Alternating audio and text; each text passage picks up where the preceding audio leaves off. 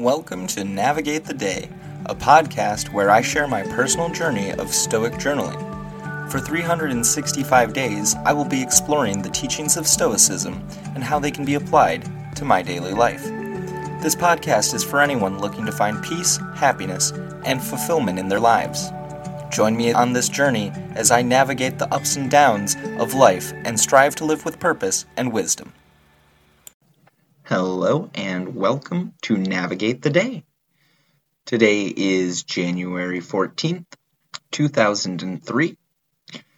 Exciting little episode because this is 2 weeks in a row of consistently posting and journaling. So, small little victory for me. Today, we're going to jump into a theme of cut the strings that pull your mind. We're in the month of clarity, which is part of the discipline of perception. And I'm going to go ahead and read a little excerpt here. Understand at last that you have something in you more powerful and divine than what causes the bodily passions and pulls you like a mere puppet. What thoughts now occupy my mind? Is it not fear, suspicion, desire, or something like that? Marcus Aurelius, Meditations 12:19. The journal prompt today: what jerks me around? The world is full of distractions, and it seems like more and more are added every day. TikTok, as luck would have it, has pioneered a new wave of short-form content, and people are eating it up. There are several forces, internal and external, that act as distracting sinkholes. Temptations and pressures distract us and pull us away from the stuff that genuinely matters. Modern technologies and stigmas have brought on new strings that tug at us like a heavy-handed puppeteer. Some of these modern siren songs include engineered food products to exploit our taste buds, games and social apps that are addictive, and unfortunately manufactured or misleading media. I think the biggest problem is we keep these tiny computers in our pockets, and any given part of the day we are barraged with these notifications for emails and reminders of work even when we aren't there. We allow ourselves to have this open line of communication 24/7. No wonder we're distracted. The golden age of information and technology overloads us with stimuli, and that just amplifies our more universal, timeless temptations. Evergreen enticements like gossip, the endless call of work, and what some may consider worse, fear. All of these human conditions have become far more prevalent. Gossip now includes people halfway across the world. Fear and unrest fomented by us or them media wars. The pandemic sparked a remote work revolution, distancing us socially, while also putting us in a work mindset with no real disconnect, as we got used to work and personal spaces being too intertwined. This almost hyper-reality that we have created doesn't leave us with much breathing room.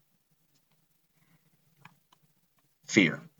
Fear is the impulse that tugs at my strings and jerks me around the most, I think. For me, the pull of fear is strong.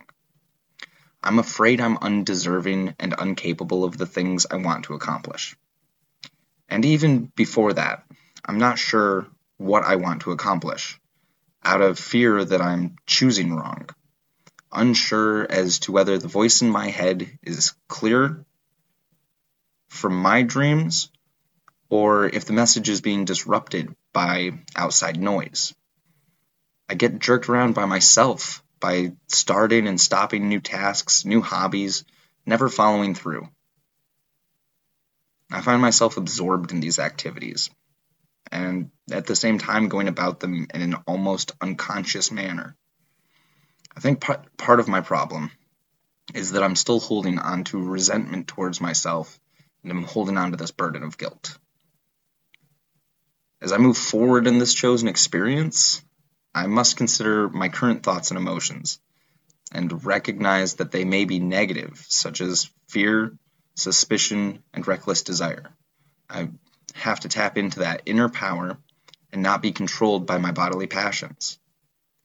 This inner power is often referred to in Stoicism as the reason, or the logos, which is the rational principle that governs the universe and that each person possesses a spark of.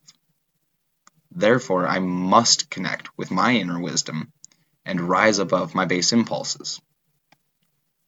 Simply journaling on a regular basis is proving to help immensely, as it's giving me the space to create clarity within my sphere of control. It has given me better ways to express my emotions rationally instead of impulsively. I also know that I will not be able to master my emotions or the art of living overnight. I have to be patient.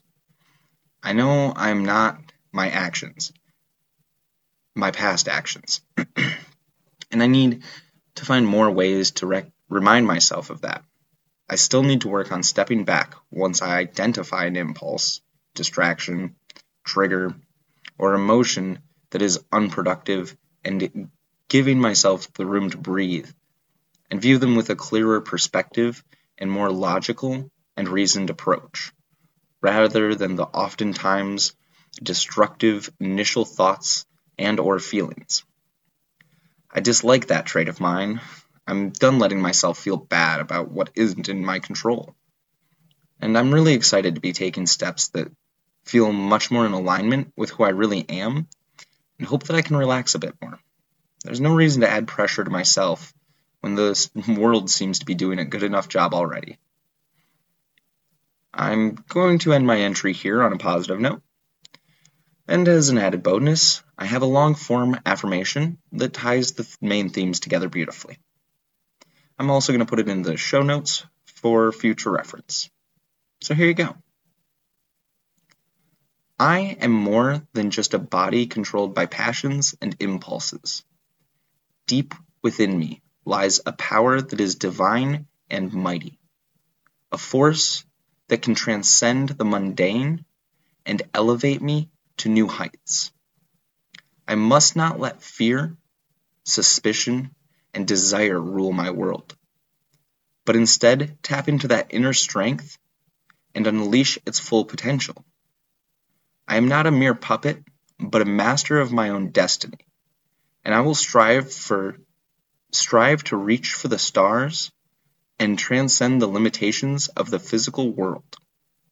I am capable of greatness, and it's time for me to rise up and claim it. That's going to be it for today. I feel good about getting these thoughts out. Thank you for taking the time to listen to me ramble. Stay safe, and until next time, I wish you the best, and know you can handle the worst. Peace and love, friend.